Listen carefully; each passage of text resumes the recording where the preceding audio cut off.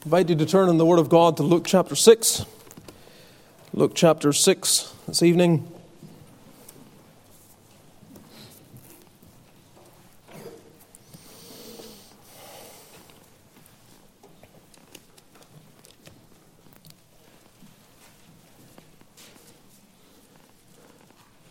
The world is very subtle in its approach to entangle the soul, and the language of Paul to Timothy I always find very challenging, that we should make sure that we're not tangled with the affairs of this life, that we may please Him who hath chosen us to be soldiers. But it's easier said than done to make sure you're not entangled with the affairs of this life. What are the affairs of this life? Certainly there are matters that we cannot neglect, that God calls us to address and pay attention to.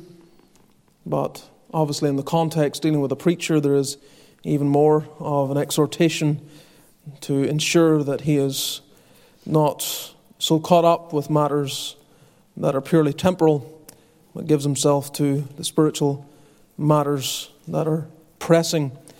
But it is certainly a lesson for us all that we can become very entangled, more so than we ought to be. But we're in Luke chapter 6 this evening, and we've been going through this. I trust the Lord has been blessing it to you. We will read from verse 20 and read through to the end of verse 26. These are important words, and I trust tonight that the verses that we deal with, the Lord will use to be a help to each of you and to profit us. Luke chapter 6 verse 20. And he lifted up his eyes and his disciples and said, Blessed be ye poor, for yours is the kingdom of God. Blessed are ye that hunger now, for ye shall be filled. Blessed are ye that weep now, for ye shall laugh. Blessed are ye when men shall hate you, when they shall separate you from their company, and shall reproach you and cast out your name as evil for the Son of Man's sake. Rejoice ye in that day, and leap for joy.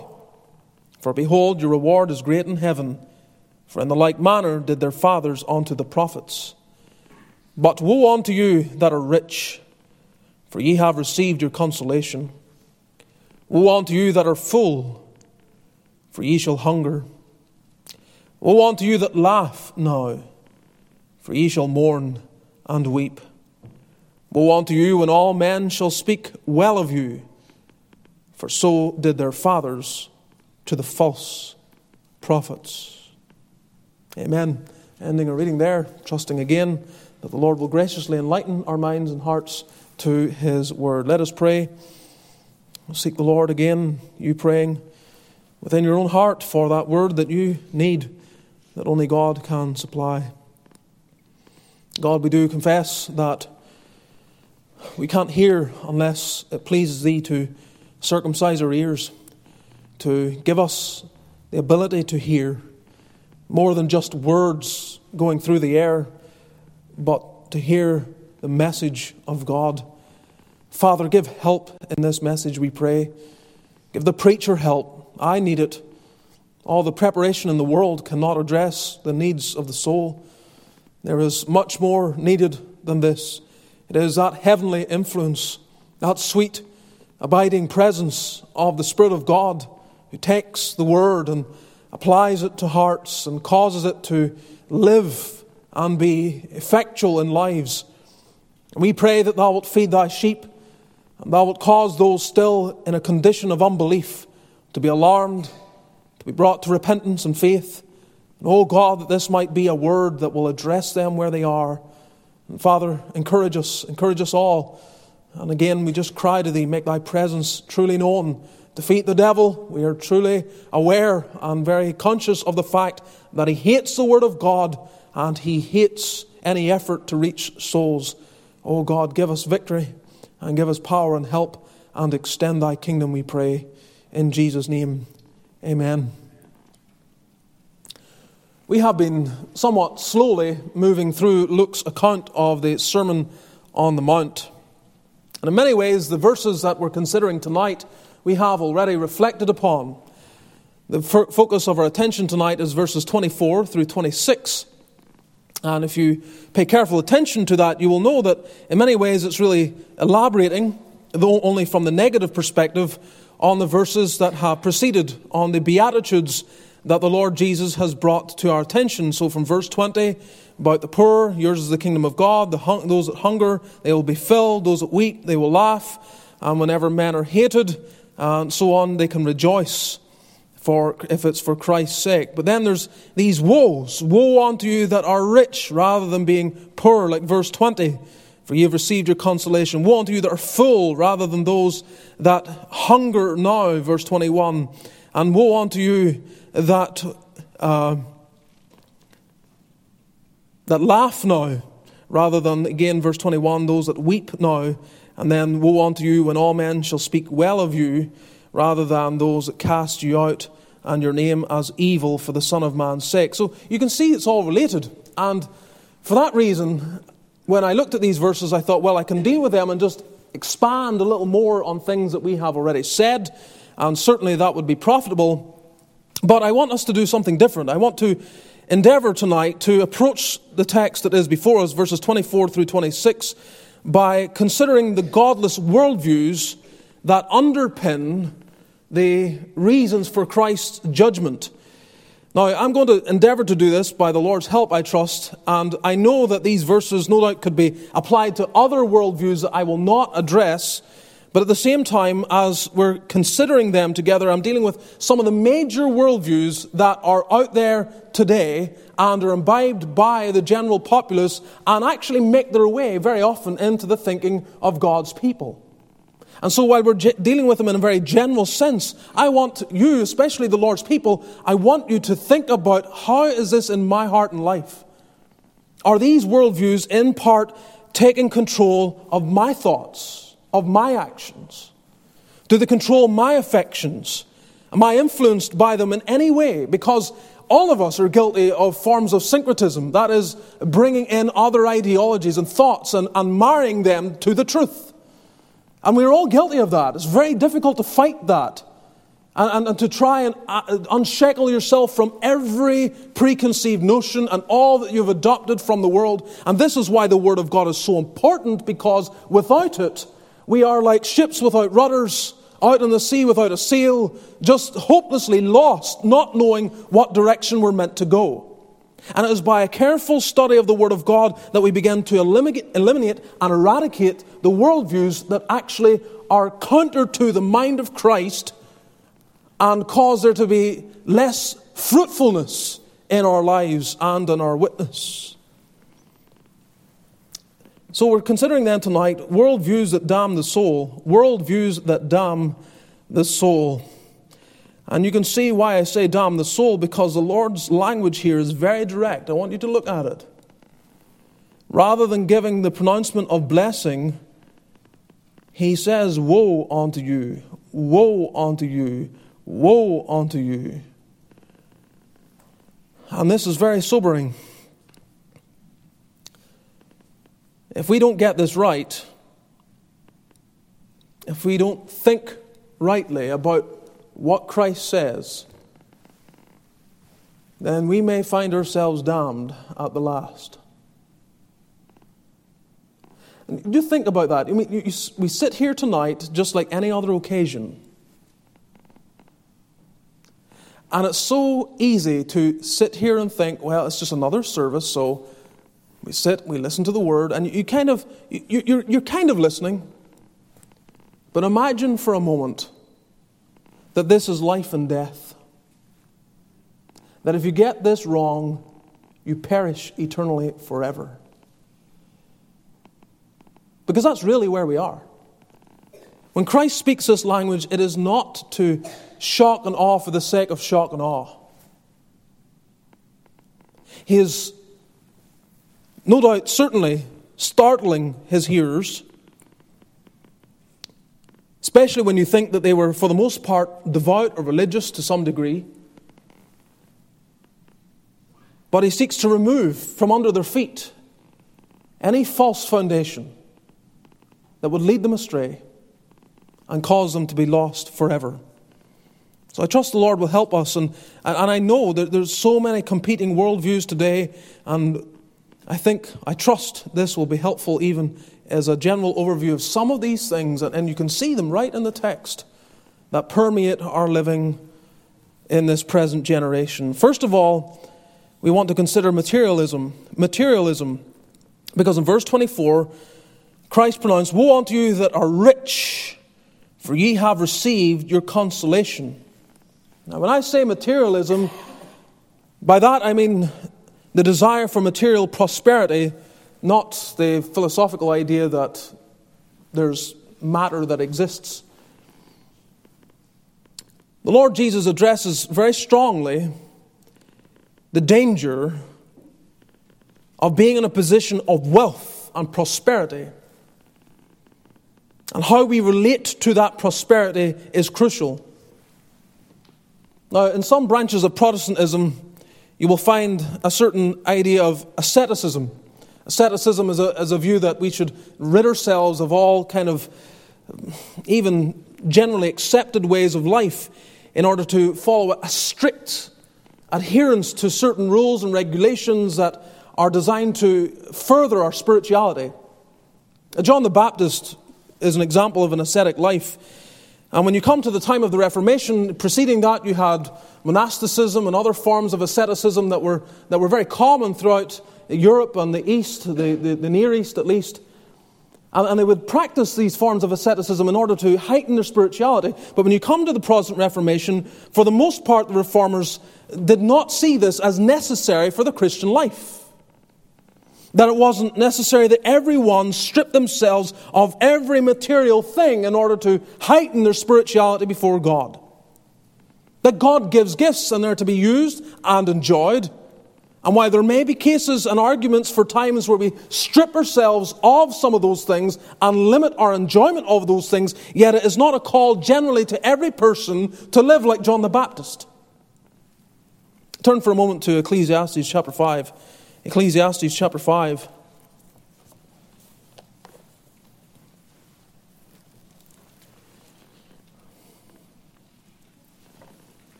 The end of Ecclesiastes chapter 5, the preacher speaks with insight into, again, everyday practices and how to relate to the blessings of life. Ecclesiastes 5 verse 18, "Behold, that which I have seen, it is good and comely for one to eat and to drink, and to enjoy the good of all his labour that he taketh under the sun all the days of his life, which God giveth him, for it is his portion. Every man also to whom God hath given riches and wealth, and hath given him power to eat thereof, and to take his portion, and to rejoice in his labour, this is the gift of God.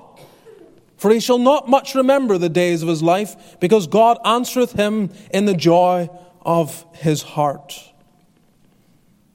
I think the last verse really what it is driving at is that the sorrows of life that generally that kind of punctuate the life of a person, that will be helped and will not remember all those sorrows to the same degree as we enjoy the blessings of life generally, as God answers us and hears our prayers even in the midst of a life punctuated by sorrow. But you can see then that there's this toleration, a lawfulness to a moderate use of the blessings that God provides. However, look a little further up in this chapter and you'll see that there's warnings also included. And if you consider verse 9, Ecclesiastes 5 verse 9, "Moreover, the profit of the earth is for all." We all depend upon the produce of the earth. "The king himself is served by the field. He that loveth silver shall not be satisfied with silver, nor he that loveth abundance with increase. This is also vanity. When goods increase, they are increased that eat them. And what good is there to the owners thereof, saving the beholding of them with their eyes? The sleep of a labouring man is sweet, whether he eat little or much, but the abundance of the rich will not suffer him to sleep. There is a sore evil which I have seen under the sun, namely, riches kept for the owners thereof to their hurt." And so he's observed certain things that ought to be warnings to us as well, especially there in relation to verse 9 and verse 13. I think those verses issue warnings against a materialism, a wrong view of the material things of life. So you see, verse 10, he that loveth silver shall not be satisfied with silver. So if he's trying to find his joy in his silver, he's going to be left discontent. And also this observation where they have wealth and riches and they are destroyed by them. Riches kept for the owners thereof to their hurt. They actually do damage to the soul. So there are warnings. And the warning really relates to our sense of consolation in our wealth and material things. Are we consoled by that which is merely material? Solomon warns, labor not to be rich, Proverbs 23 verse 4. That isn't to be the goal of man's existence. You're not to labor merely for wealth. In fact, the goal of man's labor is the glory of God. And the principle of that labor is simple. It is hard work. And that is the focus of the Word of God. That's what we're instructed in. And when it comes to actually the production of our labor, that's up to God. And I say this to those who are in employment. You go out and you do your labor not to get rich. You do it for the glory of God. And if you do it for the glory of God, the product then is up to God. You leave that to Him. But you will find contentment knowing I am serving God, regardless of whether it results in your wealth or not your wealth.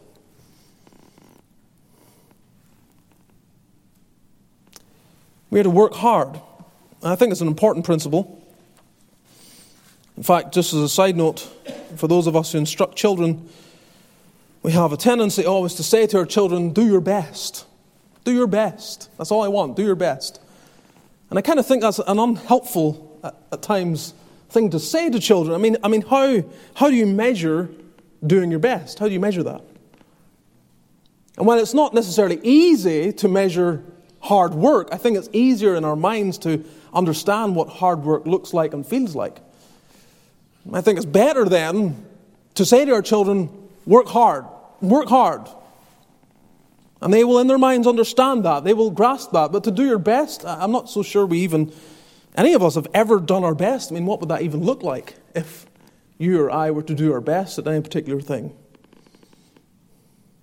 The purpose of labor is the glory of God.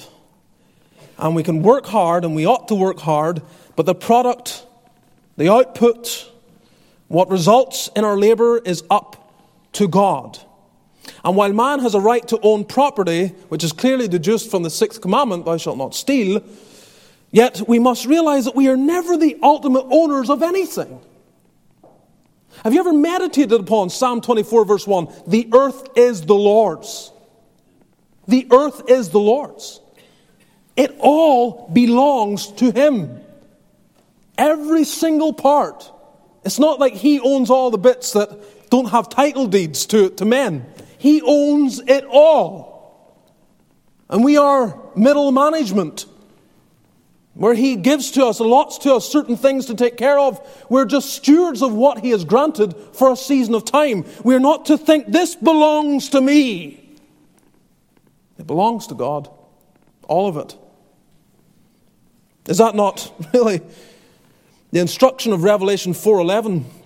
Thou art worthy, O Lord, to receive glory and honor and power, for Thou hast created all things, and for Thy pleasure they are and were created. Everything created for God. And so when we consider our lot and our purpose in life, we are to simply serve God through everything that we do. Through all that we find ourselves doing, we are to serve God. For as Jesus says in Matthew 6:24, no man can serve two masters, for either he will hate the one and love the other, or else he will hold to the one and despise the other. Ye cannot serve God and mammon. And so when we read in Luke chapter 6, we're being warned against a wrong view of the material things of life. Woe unto you that are rich, for ye have received your consolation. Those of you who are materialistic, who find your identity, your sense of worth, your sense of salvation, that when people ask about what you have done in life, how you have succeeded, it all comes down to dollars and things that you own. That's your sole consolation. You have nothing else. But the right thinking, those who understand properly what way we are to live. Yes, we labor, and we may be wealthy or we may be not. But we calibrate it all by an understanding that we're laboring for God. It all belongs to Him. And then we find a sense of joy and purpose, not so much in the result of our labors as in the actual work itself. Those of us who do God's work, anyone here involved in ministry, your Sunday school teacher, outreach of any sort, just even seeking to live a godly Christian life and be a witness to those around you at work, you know the importance of this. Because when you go through times that it seems you're very unfruitful, what do you come back and encourage yourself with? Well done, thou good and faithful servant. I can't save a soul. The spiritual matters, the product of our labor belongs to God. But what a sad condition are those in who find all the consolation in their wealth. That's materialism. And it is all around you. All the advertisements, everything that you see, the reason you need to upgrade from an iPhone XR to iPhone 11 Pro, and there's hardly any difference between. But but they're just this constant appeal to human nature, to the depravity of the nature that leans itself to find consolation in what we have, what we possess. It makes us identify with a certain subgroup of the community, makes us acceptable to certain people. And if we find consolation there, if that is our consolation, we are teetering on the brink of eternity, about to fall into God's hell, not realizing that the consolation for sinners is Christ. Christ alone.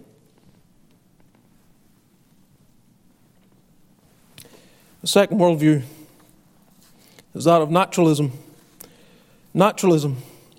We're told in verse 25, "Woe unto you that are full, for ye shall hunger. Woe unto you that are full, that are satisfied, for ye shall hunger." Naturalism is a worldview that interprets life through a lens which asserts that everything arises from natural properties and causes, and supernatural or spiritual explanations are excluded or discounted. This is the basic foundation of the atheist, of whom we read this morning. "The fool hath said in his heart, there is no God. For such all that exists is the material universe. There's no such thing as a soul. There's no genuine spirituality. Everything can be explained on the basis of natural law. Man himself is the product of chance and infinite, it appears, biological changes over a very long period of time. He has no objective values or morals. These are governed by individual preferences and have been shaped by that which helps humans to thrive in a social context." This is naturalism. Of course, this worldview is predicated on some form of the theory of evolution, and therefore argues, without evidence, that nothing created everything. Naturalism. One philosopher, a good number of years ago, actually argued that naturalism is self-defeating.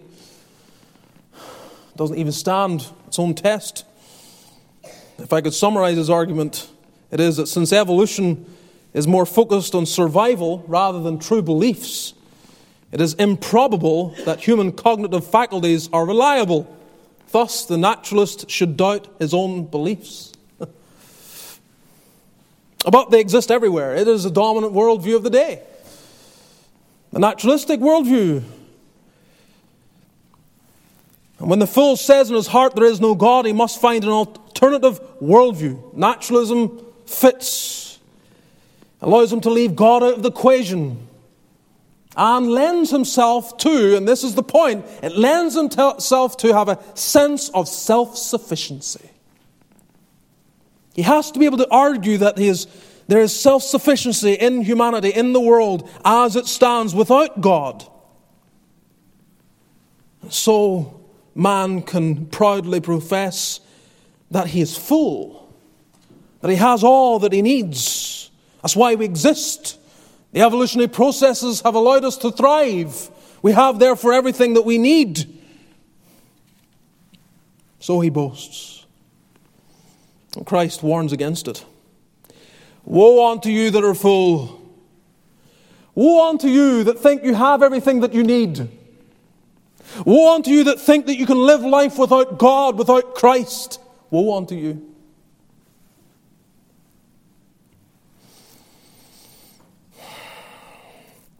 If you live in such a way, the day is coming when you will hunger.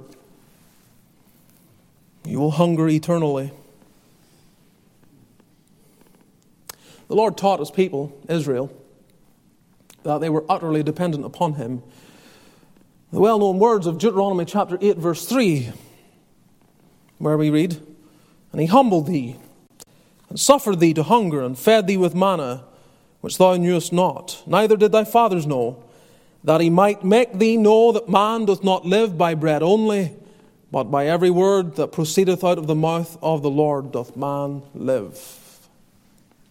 Now, sometimes that text is taken to mean that we live our lives and we need the Word of God to come to us spiritually to sustain us. But that's not really what the text is saying. Deuteronomy chapter 8 verse 3 is laying down the simple foundation that man can't exist without God.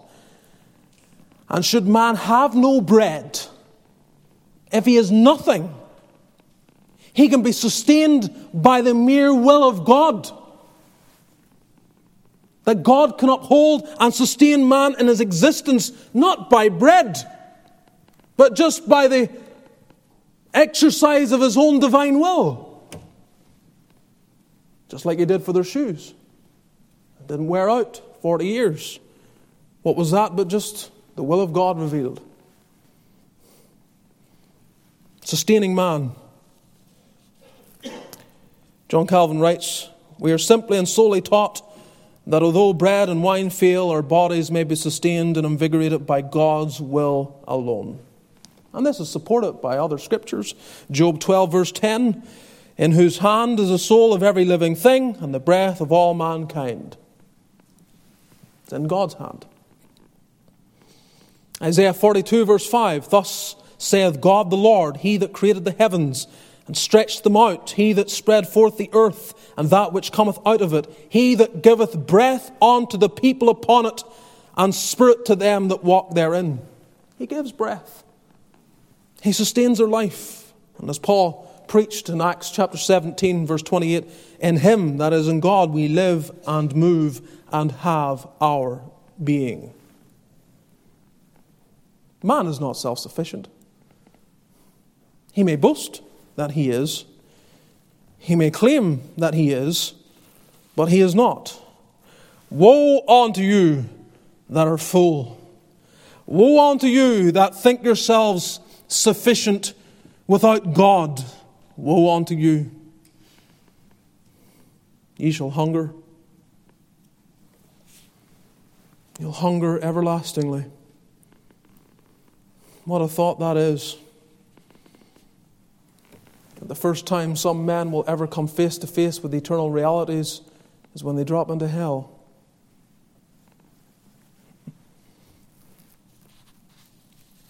These are serious matters. Can you see how the Lord is warning us? Woe unto you that are rich. Woe unto you that are full. Are these things in our lives? Are they in your life? In my life? Do we have a dependency upon material things? Do we pray, "Give us this day our daily bread"? Or have we got to a point in life where we're in a measure, comfortable. We no longer have to pray that way, we think. Dangerous place to be. Or to think ourselves self-sufficient. We don't really need God and His help.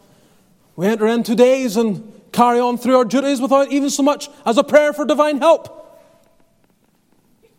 An expression of our own atheism in our hearts. That we don't actually, truly, deeply believe, I need God's help today. So we just carry on through all the matters that we have to deal with from one day to the next. And the Lord would say, woe unto you that are full. Woe unto you. You're satisfied with everything. Really, you don't even want to die to go to heaven because you have it so good here. You have no longing for spiritual things, no longing for eternal matters, no appreciation for Christ because you have it made.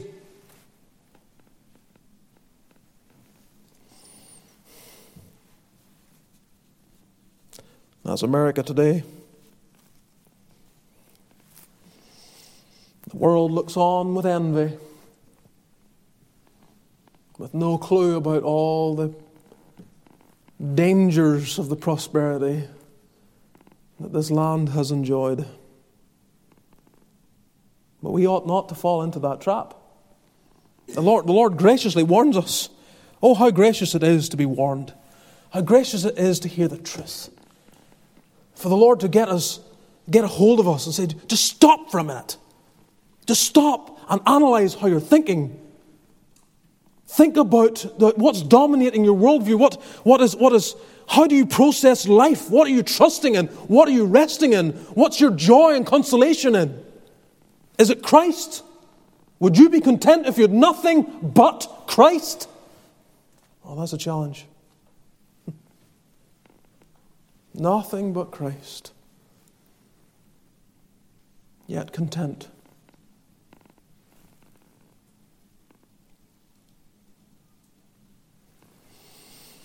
Third worldview you may see here is that of hedonism. Hedonism. Again, verse 25. Woe unto you that laugh now, for ye shall mourn and weep. Woe unto you that laugh now. Is the Lord against laughing? Is He opposed to laughter? Interestingly, we don't, from my memory, we do not ever read of the Lord Jesus laughing in His earthly ministry. We read of Him weeping, but not laughing. Psalm 2 tells us that He that sitteth in the heavens shall laugh. There is a holy laughter as expressed by the Lord, a joy that He possesses, and He would have us to possess as well. He's not against it. But when we think of hedonism, the goal of the hedonist is to pursue pleasure and avoid pain. For the hedonist to pleasure, that is in the sense of satisfying his desires, is the highest good and proper aim of human life. That's the goal of life. Pleasure. Avoiding pain. Anything that's uncomfortable, anything we don't enjoy, quickly move away from it and find something more pleasurable. It's the governing rule of his life. There are many like that today. Think of the decisions that people make. Think of how people respond today to certain events. And, they have one bad day at work, they're ready to throw in the towel and go look for another job. I mean, in essence, that's kind of a hedonistic reaction, isn't it? I'm not enjoying work anymore, I'm just going to move somewhere else. And again, I'm not saying there isn't a time and a place from moving from one place of employment to another. I'm just saying, what's On what basis do people make such a move? What's governing their thoughts? Is it a Christian, biblical perspective, or is it hedonism? I don't like it anymore. I'm going to move on. You allow that to govern even simple things like your employment, you will find it governing other aspects of your life as well. The problem, of course, for the hedonist is that he lives in a fallen world, the fool that he is. He doesn't realize this, doesn't understand it. And so he is not guaranteed to succeed in his pursuit of pleasure. In fact, what so often will be the case is that as he pursues it, and the more he makes pleasure his goal, the more he fails to satisfy the objective, and therefore the more misery he brings into his life. He just can't succeed successfully to continue in a place of pleasure. The curse upon the world will guarantee it. But he will continue to press on for it. And so his ethical framework will be that he takes into consideration no one but himself. It's all about him. He gets married for his own pleasure. He leaves the marriage when it no longer fulfills his pleasure as he would desire. He suppresses any sense of loyalty to his spouse. He would tell himself that it's better for his children. He'll argue it all because really the fundamental governing rule of his life is my pleasure. It's about me. Won't suffer any hardship. Won't continue on. Of course, this is what the Lord warns about. Such is the kind of the sense of man's obligation to obey this rule, that when he speaks of the parable of the sower, again, when the cares of this life and hardships come, that then the seed is just cast aside. It doesn't bear fruit long term. People give up following the Lord when it gets tough. It is simple for the hedonist. If it feels good, do it. As I say, it's not that the Lord calls man to a life of misery. The Lord has made man to enjoy life. Certainly that is generally the way, created to enjoy life. Hope and happiness are not experiences that are removed from the Christian experience. But the Christian, he seeks for joy in a different way. It's not pleasure at all costs. He realizes that his greatest joy is knowing and doing the will of God. The greatest joy of the Christian is knowing and doing the will of God. Now, let me stop there. If any other perspective rules in your thinking, you have been influenced by a worldview that is not biblical. If that is not the governing understanding of your mind, and I'm not saying that we all perfectly follow through on it every day, but if there isn't at least a grasp of the fact that my greatest joy is knowing and doing the will of God, then we can't even begin to fulfill the purpose for which we exist.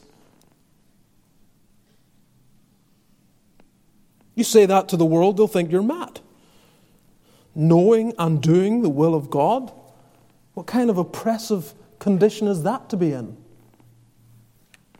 But it's not oppression. It's liberty. It is freedom. It is the hedonist who is bound and fettered. He can't loose himself from this compelling drive that I must be in a constant state of pleasure. It's a sore taskmaster to be under. How many have lost friends and family and everything meaningful in their lives because really the dominating rule of their life was, I'm going to do it my way. I'm going to find pleasure for me no matter what.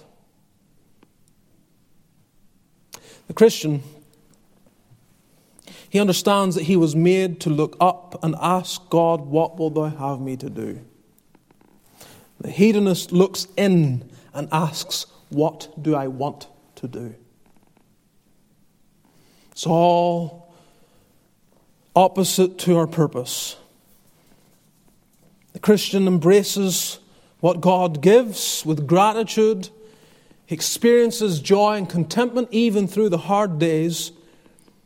When the hedonist can't find any pleasure or way of processing the hardship, the Christian calmly goes through the storms in the knowledge that he is enjoying what exactly his sovereign God has planned for his life. As hard as it is working together for his good in a way that is beyond comprehension.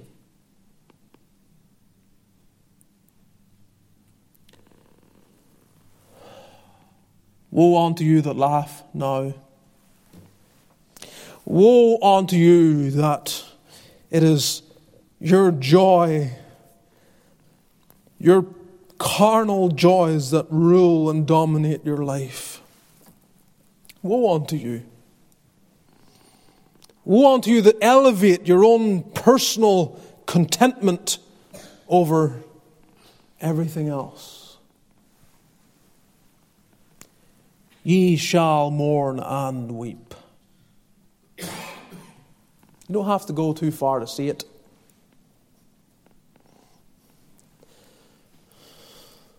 Being perhaps not exposed to all the sorrows of the community, we might not always be aware of what is going on, but any social worker, any person who's out in society, anyone who works in detention centres and prisons and is in the courts and sees what people are doing and what they're suffering and where their sin has led them. They know all too well that they will mourn and weep eventually. Live for the high. Take the drugs. Consume the drink. Do everything just to satisfy the carnal desires, to get the high. Ye shall mourn and weep.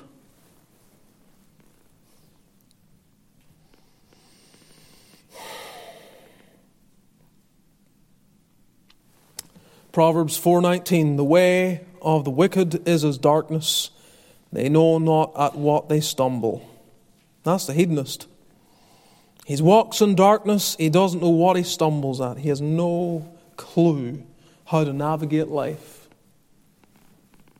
He's in a fallen world and he's trying to live it as if he's in a perfect world. That is all, the world, the universe's entire purpose is to bring him pleasure. But that's not the world he lives in. So the way of the transgressors is hard. Proverbs 13:15 is hard. And young people, get it into your mind. If there's any hedonistic tendencies in your life, where you're dealing with things and making decisions on the basis of what will bring you most joy, be alarmed. I'm not saying make decisions that will make you most miserable. I'm saying make decisions on the basis of the Word of God. What would the Lord have me to do? What is most scriptural? What do I understand to be the best reflection of Christian testimony? What the Lord would have me as His child to do in this scenario? You talk to wise counselors. Speak to those that care, those that know, those that perhaps have been in a similar position. Get the counsel. Don't just go headlong and no, the dominating role of my life is my pleasure. It's all that matters to me. See where that leads. Oh, that you could see the future. Oh, that you could get an insight into the life that is only concerned about his own happiness. Woe unto you that laugh now. Finally, the fourth worldview is that of humanism. Humanism. Verse 26, woe unto you when all men shall speak well of you, for so did their fathers to the false prophets. By humanism, I do not mean the Renaissance humanism that some of you may be familiar with. When I use the term humanism, I speak of the prevalent modern use of the term that emphasizes the value and agency of human beings, individually and collectively. Humanism, the elevation of man, that man is his own God, essentially. It's not necessarily opposed to spirituality like naturalism, but it attaches prime importance to human rather than divine or supernatural matters. It's all about man. It's all about man. The Humanist Manifesto that was written in 1933 is quite enlightening. It was signed by men like John Dewey. You that educate will be well familiar with that name. The infamous John Dewey shaped the public school system.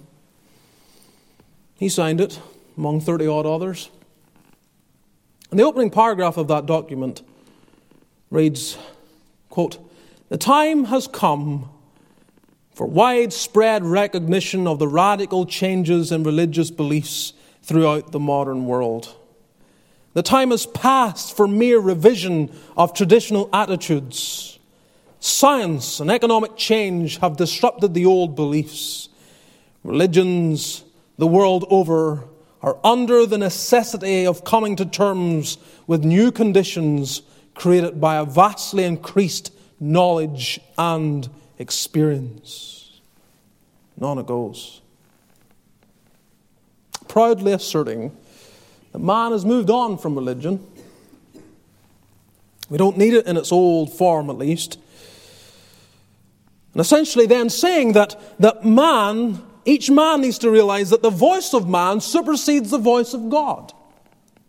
Cast aside those old traditions, set aside the old ways that came about as thus saith the Lord, and now elevate and champion thus saith man. What man has to say is most important, and of course this is somewhat the perspective of the false prophet. The false prophet has the belief that his words are what man needs to hear, not God's words. Men are not going to speak well of the one who speaks God's words, so speak man's words. And we live in a day where basically any view is tolerated except that which expresses the mind of God. Anything goes but the Christian worldview. But this is not new. Far from new. Man has this bent to elevate the opinions of men. Turn for a minute to John chapter 5. John chapter 5. We're nearly finished here. I want you to note this, and everyone turn to John 5, because this is very, very helpful in the context of how men elevate the opinions of other men. How humanism dominates rather than a Christian worldview, true theism as expressed from the Word of God. John 5 we'll read from verse 39. John 5 verse 39. And here the Lord Jesus speaks, "Search the Scriptures, for in them ye think ye have eternal life. And they are they which testify of me. And ye will not come to me that ye might have life. I receive not honor from men, but I know you, that ye have not the love of God in you. I am come in my Father's name, and ye receive me not. If another shall come in his own name, him ye will receive. How can ye believe which receive honor one of another, and seek not the honor that cometh from God only?" Now just stop there. The Lord is addressing those of his day who were greatly upset at what he was doing, particularly the healing of the Sabbath on the Sabbath day that we have accounted for us at the beginning of chapter 5. And he deals with certain matters, certain very weighty theological matters in terms of the equality of the Son with the Father and so on. But when he comes near to the end of it, he points them back to the Scriptures. These are men who thought they knew the Scriptures, but they did not. And he says, you'll not come to me that you might have life, verse 40. I receive not honor from men. I'm not here just to be praised by men. I'm here to do the will of God. But you don't have the love of God in you. In other words, the love of God was dominating the moves of Christ and his desire to satisfy the Father's will already expressed earlier in the chapter. But they don't have the love of God. I am come in my Father's name, and ye receive me not. If another shall come in his own name, note this, another comes in his own name, you'll receive him. You'll take the thoughts and ideology of men before the thoughts of God. And then verse 44. Oh, look at this. It's constructed as a question, but it's rhetorical. He's not looking for an answer. He's driving home the point. How can ye believe? Let me rephrase this, if you would allow me. You can't believe who receive honor one of another. You can't. When you elevate the praise of men, you can't be saved. When the views of men, the beliefs of men relating to you, and your desire for ambition among men, when that is important to you, you can't be saved.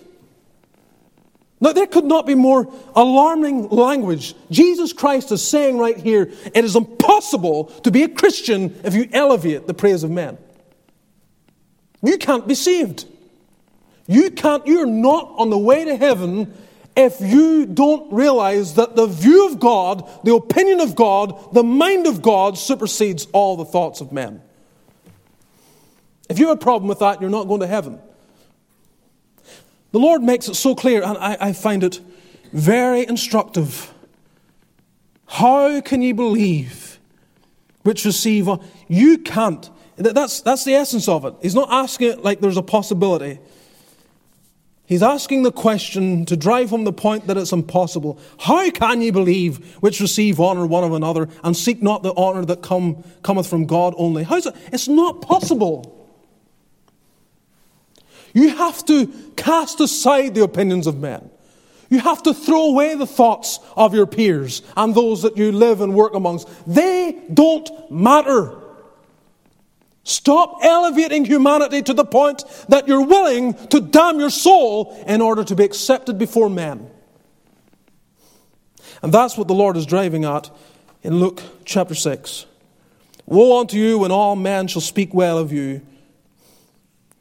When people are speaking well of you, why is it? Because you've elevated their opinions. You have lived your life in order that they would speak well of you. And this is what men said about the false prophets too. Because the false prophets spoke to satisfy the carnal desires of lost men.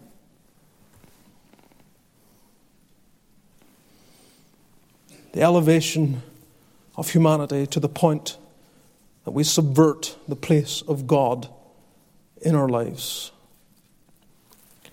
Woe. Woe unto you. These are worldviews that will damn the soul. They're not suggestions. They're not nice little insights. This is a perspective from the Lord Jesus Christ that ought to grip every last one of us to the point that we begin to question, in what way do any of these thoughts rule in my life and my heart? Am I particularly weak in relation to materialism? Am I? Is that a weakness of my life? They have a trust there that is unhealthy. I trust there's no one here who elevates any form of naturalism, who denies the very existence of God. Maybe there's some form of hedonism that rules. It's about my pleasure. Maybe that's why you're not saved. You don't want Christ to have insight into your life. You want to live according to your own rules. You're afraid. You're afraid that the Lord Jesus will ruin your life, that it won't be as joyful, as happy, as successful, as prosperous if you have Christ. That's what you think.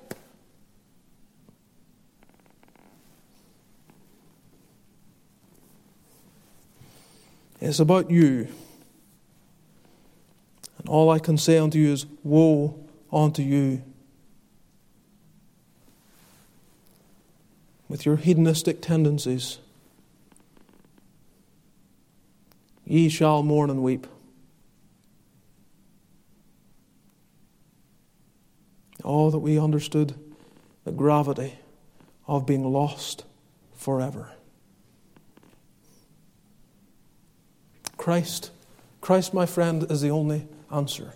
That, again, goes back to what we've been trying to emphasize in terms of the Beatitudes already considered. It all points us to Christ. He is our consolation. He is our joy. He is the one who satisfies. He is the one that we want to receive the well done from. Take the world, but give me Jesus. That should be the statement of every heart. May the Lord help us. Let's bow together in prayer.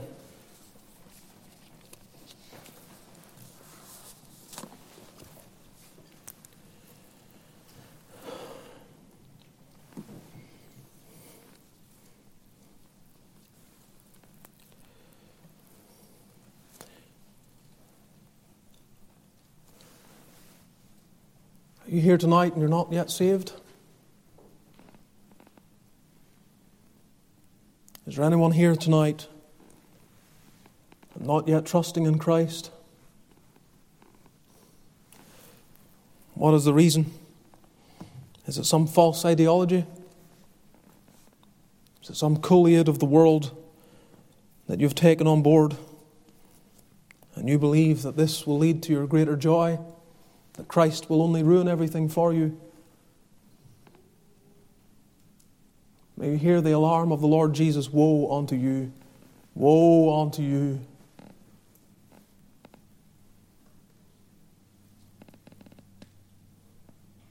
Do you have any fear of God? Any fear of death? Do you ever think about eternity? Do you ever wonder whether death will come suddenly to you? Your life can change in a fraction of a second. Everything that you planned can all fall apart. And there you are without Christ, without hope, clutching at straws, thrust out into the presence of the wrath of God. If you need our help, I'm only too glad to talk with you and open the Scriptures and counsel you from the Word of God. Father, we pray that Thou wilt shape our minds and our hearts by Thy Word alone. God, root out of me anything that is contrary to the Scriptures. What a sad position this church would be in if they had a preacher who was bringing to them the vain philosophies of the world. God, hedge us in to Thy truth. Lord, we pray that Thou wilt help each mind and heart that is here this evening to be subject to the mind and will of God, to be hearers of the Word and doers of the Word. That Thou wilt prosper the Word in our lives, that we would know what it is to triumph even through the tragedies of life. God, help and encourage us. And be with all Thy people this night. Encourage those that will enjoy fellowship and conversation for a time before they go home. And take each one to their homes in safety. Grant, O God, that Thou wilt be with those that go downstairs. Bless the food that has been provided for them. And we pray that this week will be a week of enjoying the presence of God and living for the glory of Christ. Hear then these our prayers. And may the grace of our Lord Jesus, the love of God our Father, and the fellowship of the Spirit be with all Thy people now and evermore.